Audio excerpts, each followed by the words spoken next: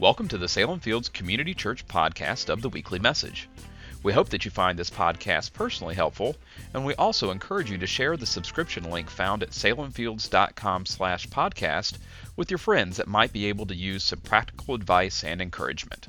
Well, this is our last week of our Israel series. Thank you so much for all the feedback. Many of you have said, wow, it kind of put it in perspective. It kind of brought it to a different place. I've gotten to live it again for the last 3 weeks because I've been researching and reading, getting in the Bible and saying, wow, I was there. I mean, it's mind-boggling. And so when Buddy asked me when I came back to do a 3-week series, I thought, how do you do that? You know, it was so overwhelming. I mean, it was just astounding to me. And so as I thought about it, as I prayed about it, I kind of looked back and I said, what were 3 things that just really impressed upon my heart and I left with and that I can share? Well, the first week was we talked about the Mount of Beatitudes, and Jesus simply brought his disciples together and he said, I'm going to give you these directives in how to live life. This is really my message, and this is how we'll reach the world for generations. And then they said, well, teach us how to pray. And he taught them how to pray. And it was what we know as the Lord's Prayer. And then last week, we followed Jesus into Jerusalem. And he went by the pool of Bethesda. And he found a man that was there for 38 years. And he saw the man and he said, do you really want to get well? And what he meant by that was, are you really willing to change from being a victim? Because sometimes being a victim is very comfortable. We can blame everybody else. But Jesus said, do you really want to get well? And the man put his faith completely in Jesus. He got up and not only walked away, but he carried his mat as well. So I realized as I looked at this that every time I would come back to the red letters, I'd come back to the words of Jesus, that it's really all about Jesus. And as I stepped into the pages of the Bible, it was like the story came alive, and instead of having to read the Bible, I was living the Bible. And so today we're going to talk about something that I was really impressed at one point that I'll share with you, that Jesus is going to return. He's going to come back. That's part of this story. It's the rest of the story. Well, how many people have downloaded the Bible on your device? Okay, and how many apps do you have each? A couple of apps. If you haven't, you can do that, find an app. How many people brought your Bible today? Oh, that's awesome. Who else? It's kind of rare anymore, isn't it? Last service, there was probably about 5 or 6 people, and Saturday night service there was 1. But did you know that this is the Guinness Book of World Records says this is the most widely distributed and best-selling book of all times? Anybody have any idea how many copies of the Bible have been published? You can take a guess. This is a talking, and we're going to talk. 5 million? 5 billion. 5 billion. How many have multiple of these sitting around at home? Yeah. And then here's a ticker that says, Buddy showed me this, and he had downloaded YouVersion. I have YouVersion and Gateway, but YouVersion was my first download, and it has versions, multiple versions of the Bible. And there's a ticker there, and by this time, it's even probably 4 or 5 million more than this, because each day it adds about 2 million. This is just a little video that we did. But 148,206,539 just of the download of YouVersion. And then Gateway is well over 1 million downloads. So why isn't our world getting better? Well, we're going to look at that. And what I'd like you to do is, first of all, turn off your ringer. I don't want you to be embarrassed, okay? Turn off your ringer.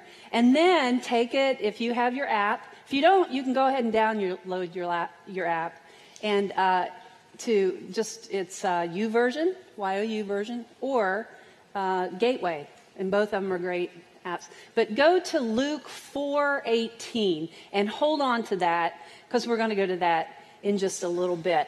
But here's the thing with the Bible. It's not just a New York Times bestseller book.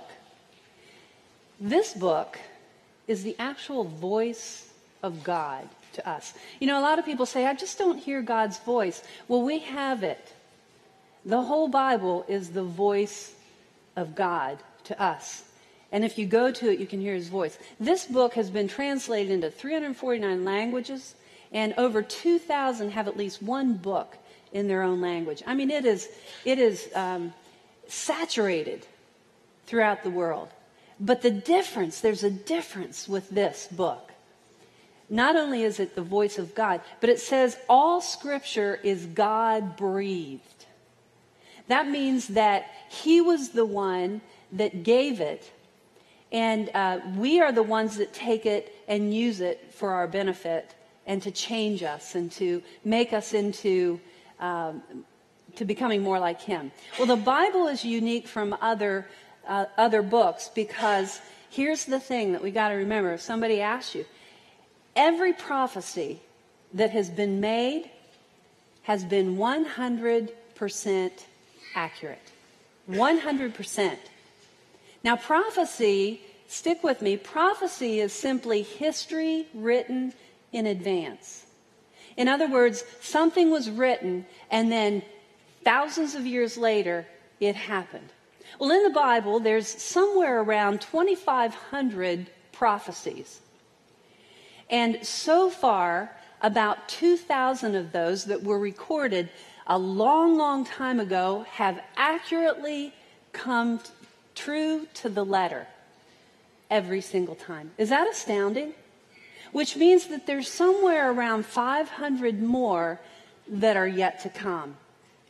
Now, what are the odds of that?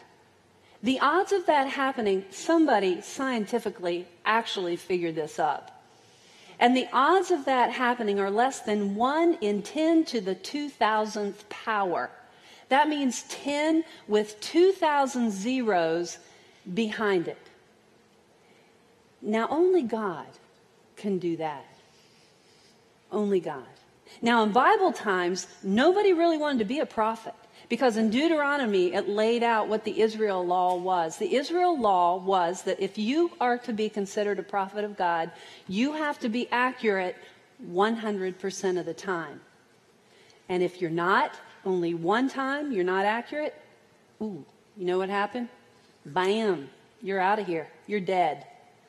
Only one time you're not accurate. That meant that you were a false prophet. And today in our world, think about how many people go to so many different things to find out what their future is.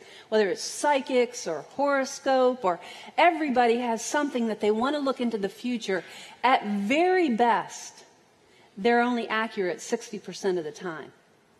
So why is it that we're not turning to the place that had thousands of prophecies told accurately, and we can see that happen today, and we're turning to all different kinds of places and spirits to tell us the future?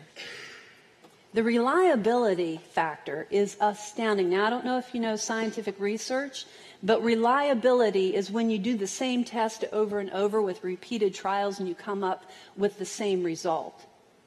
That's happened in the Bible. The reliability of this voice of God, this word of God, is astounding. Thousands of prophecies have come true. And we have somewhere around 500 yet to happen. Which means that when we read about these prophecies of what will happen in the future, you can take it to the bank based on what we've seen happen in the past. Now that means if 2,000 have happened and 500 are yet, that means we're getting closer to the rest of the story, doesn't it? See, God can't break his promises. There are more than 300 prophecies about Jesus alone. And they're all written 1,000 years before any of it happened. Where he'd be born, when he'd be born, where he'd be born, how he'd be born, even how he died. 1,000 years before, and I find this really interesting. 1,000 years before David described Jesus' death on a cross when there wasn't even a word for crucifixion. At that time, they didn't kill people by crucifixion, didn't even have a word for it, wasn't a form of punishment. Yet David accurately described it long before the Romans ever used it to crucify people. Now, given those odds that I've just told you about, it takes a whole lot more faith to believe this is all coincidence. It takes a whole lot more faith to believe this isn't true than it does to say that this is God's plan. He's shown us, so many people say, well, there's so many inconsistencies. You haven't studied it.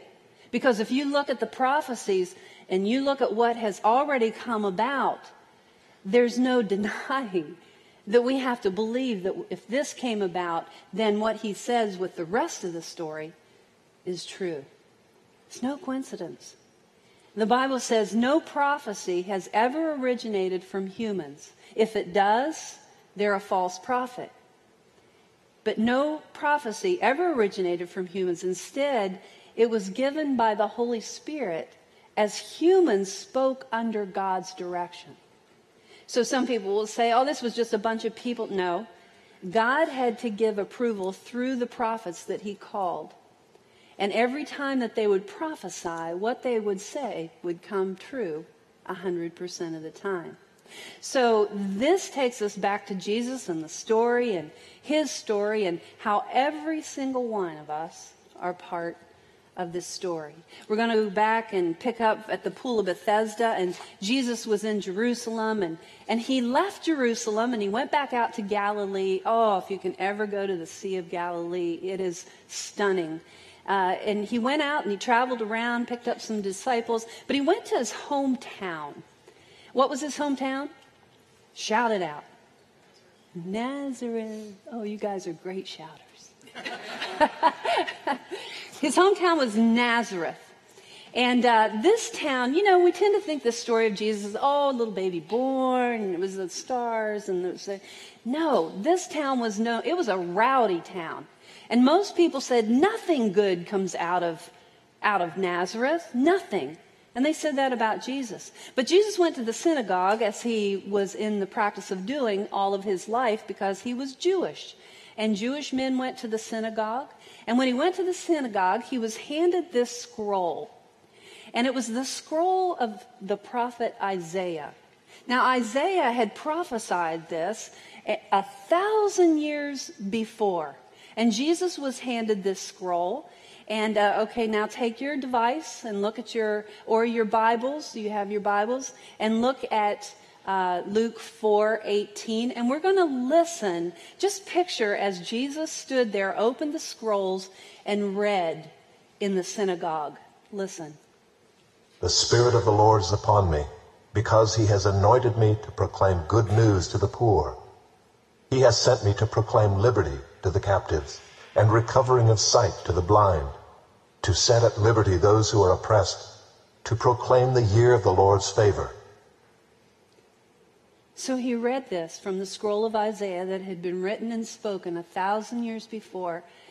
And he rolled up the scroll. That means you can put your phone away. But I know you can do Facebook and all that while you listen too. It's all right. Because I do it while I watch TV, so why couldn't you do it here? Right? I just thought of that this morning. I thought if I sit there and do my iPad and do everything and watch a TV show, why can't you do that in church, right? Okay, so go ahead. You have permission. Jesus rolled up that scroll, and here's what he said. He said to the people there, he said, today, this scripture has been fulfilled in your hearing. And at first they were like, whoa. And they were really impressed. And then the tide started to turn. And they said, wait a minute. Aren't you that boy that we saw grow up here and that young man? Aren't you the carpenter and Mary's son? Who do you think you are, saying that you are the fulfillment of this text, of this scripture, of the prophet Isaiah? Who do you say you are? And Jesus was blown away at their lack of faith. They had studied this text, this scripture, all of their lives. And the truth was right in front of them. And they missed it. And you know what that says to me? We can go to church all of our lives. We can have 25 Bibles laying in our house. And we could miss the truth. Because the people in that synagogue did. There was the truth right in front of him. And they were ticked off. They were offended. They were furious that he would say this. And Jesus was blown away at their lack of faith. And he just walked through them. And then the scripture says this. They got up. They drove him out. Now I want to do a little insert here. I was at Watermarks Camp, and I was honored to be able to be in a small group with some young people, and they were doing this very scripture, and I said, that blows me away, because this is what I'm speaking on this weekend. And they said, they read, they got up, they drove him out, and one of the kids said, I didn't know they had cars in that day. And he was just as serious as they could be.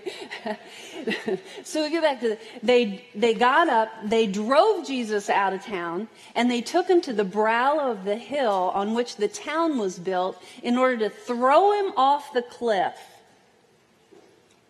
And there I found myself standing on that very brow, overlooking Nazareth, a bustling city that's still as active as ever.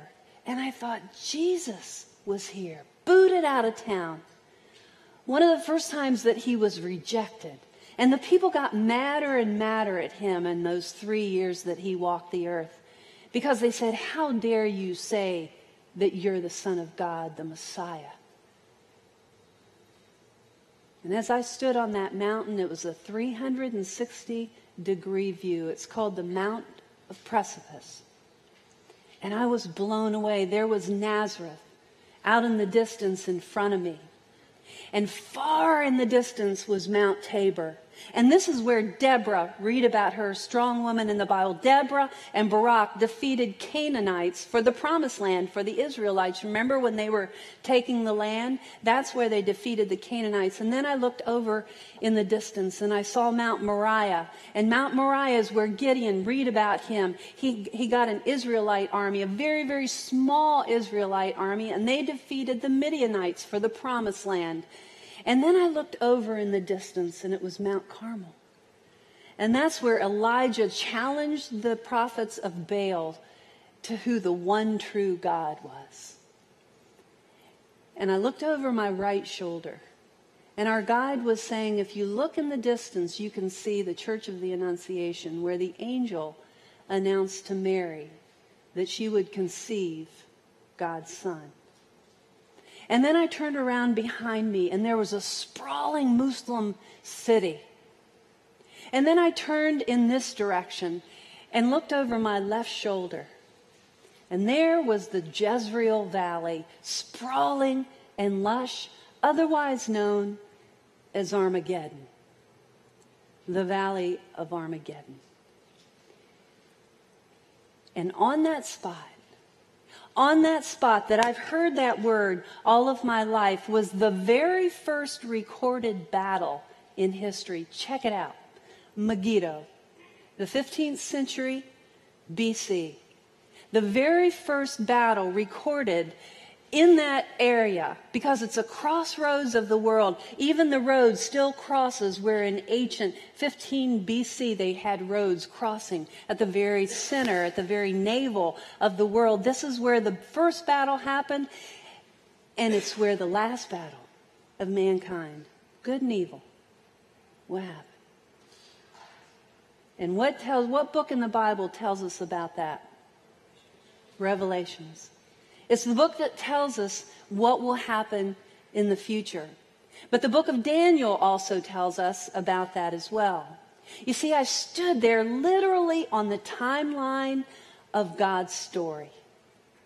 And I was blown away. Prophecies that have already come true, 100% accurate, 100% of the time.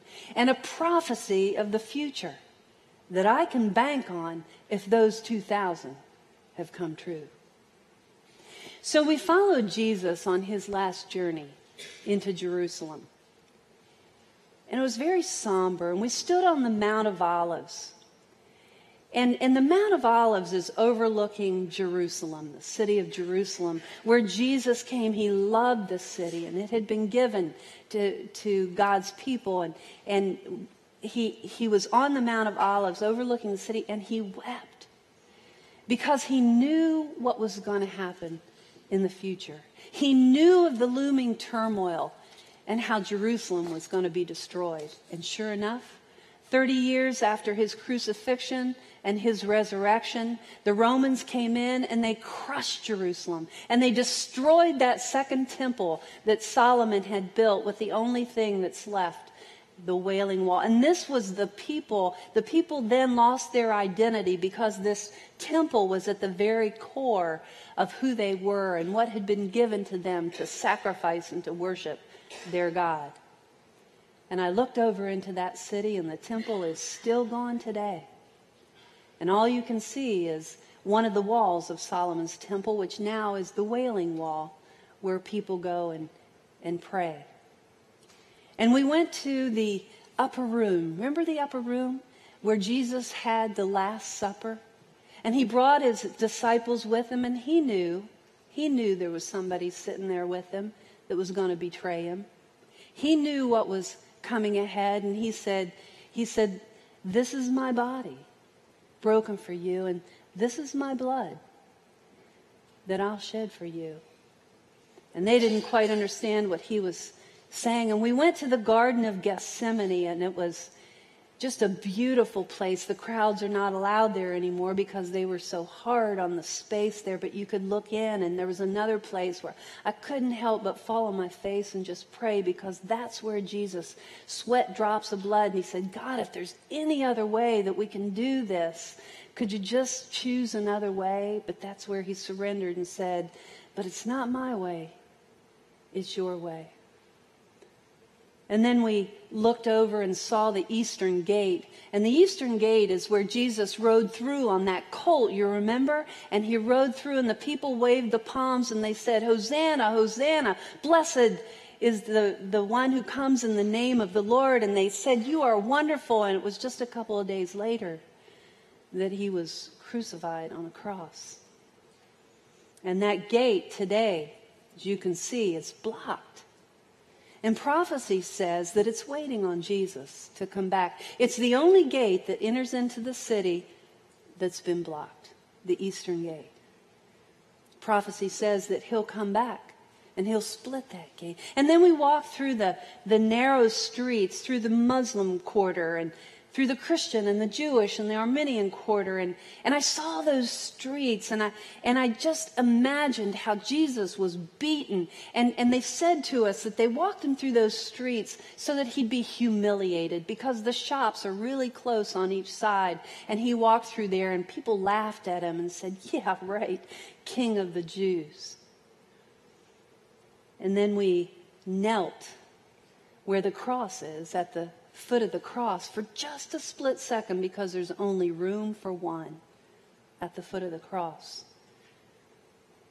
And we were there where he died, just as Isaiah foretold 1,000 years before, when he said he was pierced for our transgressions, he was crushed for our iniquities, and the punishment that brought us peace was upon him. And by his wounds we are healed. And it came true through Jesus, what Isaiah had prophesied thousands of years before. 100% accurate prophecy. Our guide was showing us, we were on the Mount of Olives, and he was showing us where Jesus ascended into heaven. Remember the story, how he was crucified, he resurrected, and then he went back to heaven. He gathered his disciples and gave them opportunity to see him. And I asked our guide, I said, "What about his return?" As we were standing on the Mount of Olives overlooking the city of Jerusalem. What about the final chapter of the story? And he said, "I'm so glad you asked. I almost forgot that." And I said, "But that's the completion of this story." And there on the Mount of Olives, overlooking that Eastern Gate, inside the city wall, was the Temple Mount. We were standing where it'll happen. History has already been written about what's yet to come. His return. Not only did Daniel predict it thousands of years ago, but Jesus himself told all about it. And we have a whole book dedicated to it written by John, Revelation. And I looked over where the temple used to be, where it was destroyed just shortly after Jesus was gone. And only part was left, the Western Wall. But now, the Dome of the Rock. It's a Muslim mosque. And it stands in the place where the temple once was. Now, how do you think that's going to happen? Our guide explained on that spot, it's the holiest of holy on the face of the earth. On that spot, two stories have always collided. And it always will. It's why Jesus said there always will be wars and rumors of wars. There will always be turmoil in that land because every kingdom on earth wants this spot.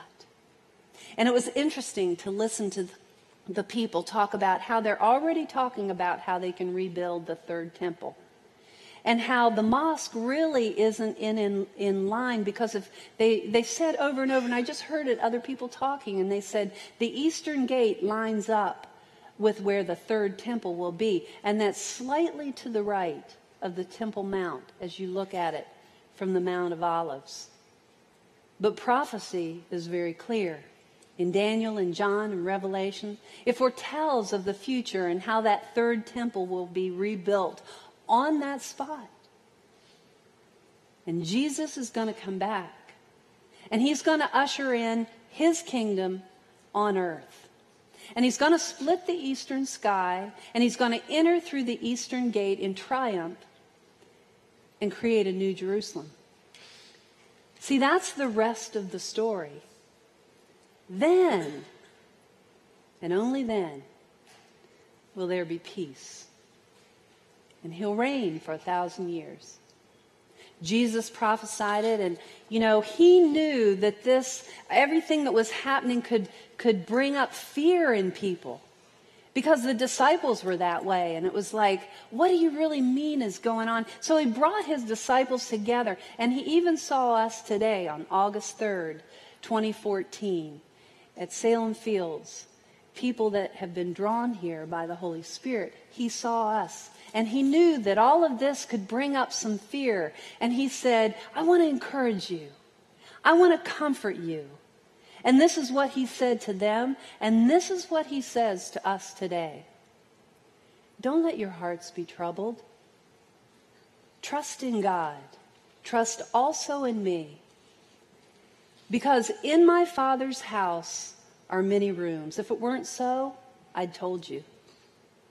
I'm going there to prepare a place for you. And if I go, listen to this, I will come back. To be with me, so that you can be with me, and that you can also be where I am.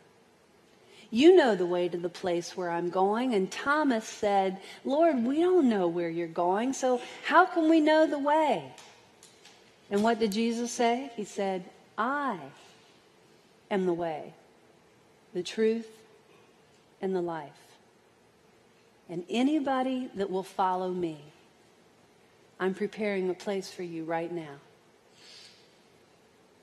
That's really good news.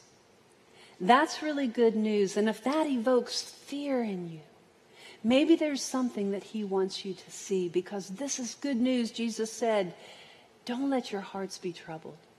When he said there will be wars and rumors of wars, he said, but don't be alarmed. Rest in me.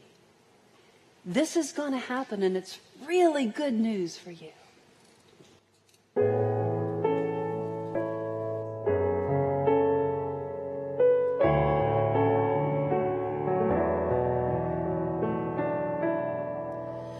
the sky shall unfold,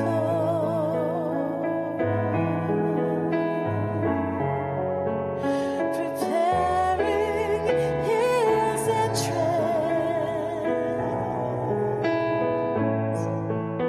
The stars will applaud him with thunders of praise.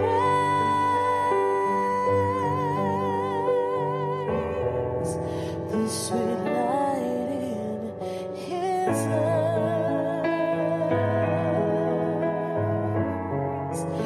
shall enhance those awaiting, and we shall behold him, then face to face.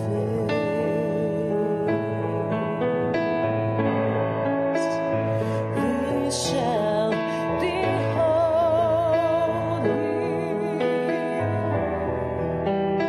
We shall behold him, face to face in all of his glory. We shall behold him. We shall behold him, face to face, our Savior and Lord. The angel shall sound the shout of his coming. The sleeping will rise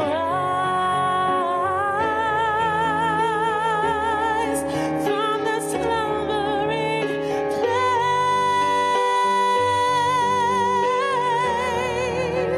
and those who remain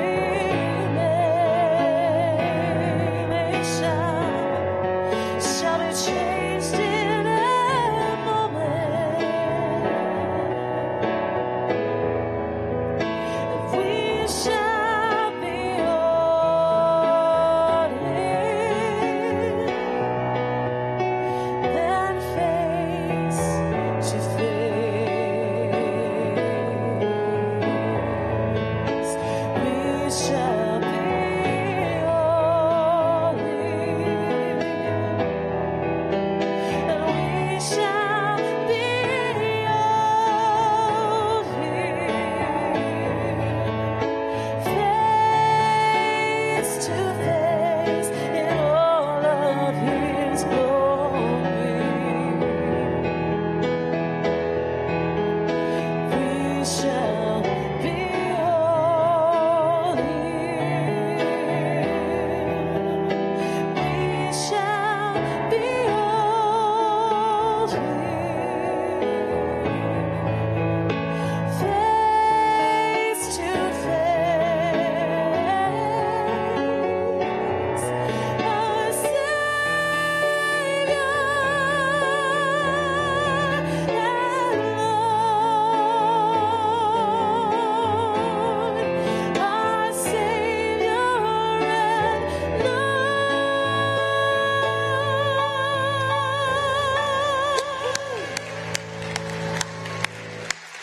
That is really, really, really good news. And I hope that you're encouraged as Jesus said those words to you. I hope that you're comforted. But if it evokes fear in you, maybe there's something to take a look at, because Jesus went on to say this. He said, no one knows about that day or hour, not even the angels in heaven, not even the Son. Jesus doesn't even know when he's going to come back, because the timing has to be perfect, and God will tell his Son when to come back. Only the Father, and this is what Jesus said to us. Be on guard. Be alert. So if you hear of anyone giving a specific date, it's not biblical. Because he could come back before we leave here this morning, or he could come back in 200 or 300 years. What he asks us to do is just live a life every day, waiting and expecting and living in relationship with him. Nobody knows when he'll return. All we know is that he will, because he can't break his promise. He's made a promise to us. But he's given us clues. And the more that you get into this story, the more that you live this story, the deeper into your relationship that you get, he reveals those clues to you.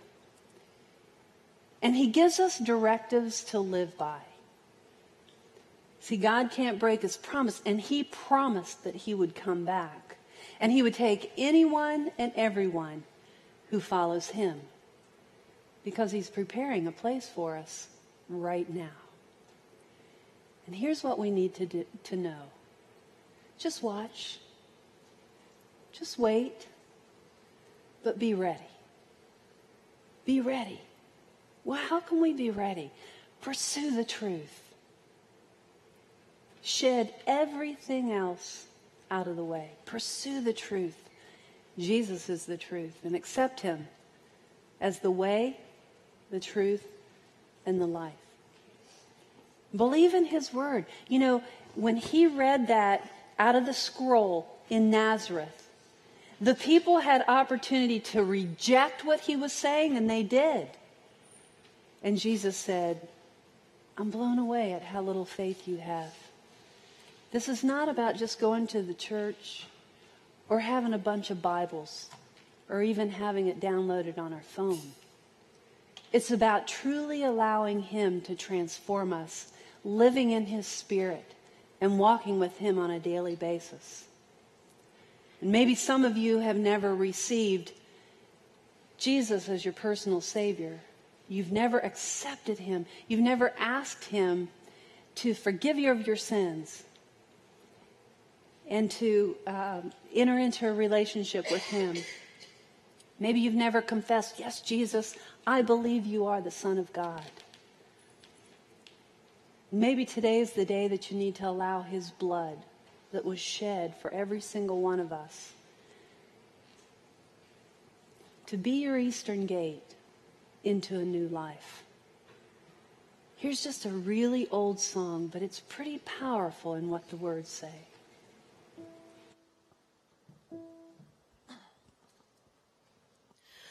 What can wash away my sin? Nothing but the blood of Jesus. What can make me whole again? Nothing but the blood of Jesus. Oh, precious is the flow that makes me white as snow. No other fount I know, nothing but the blood of Jesus.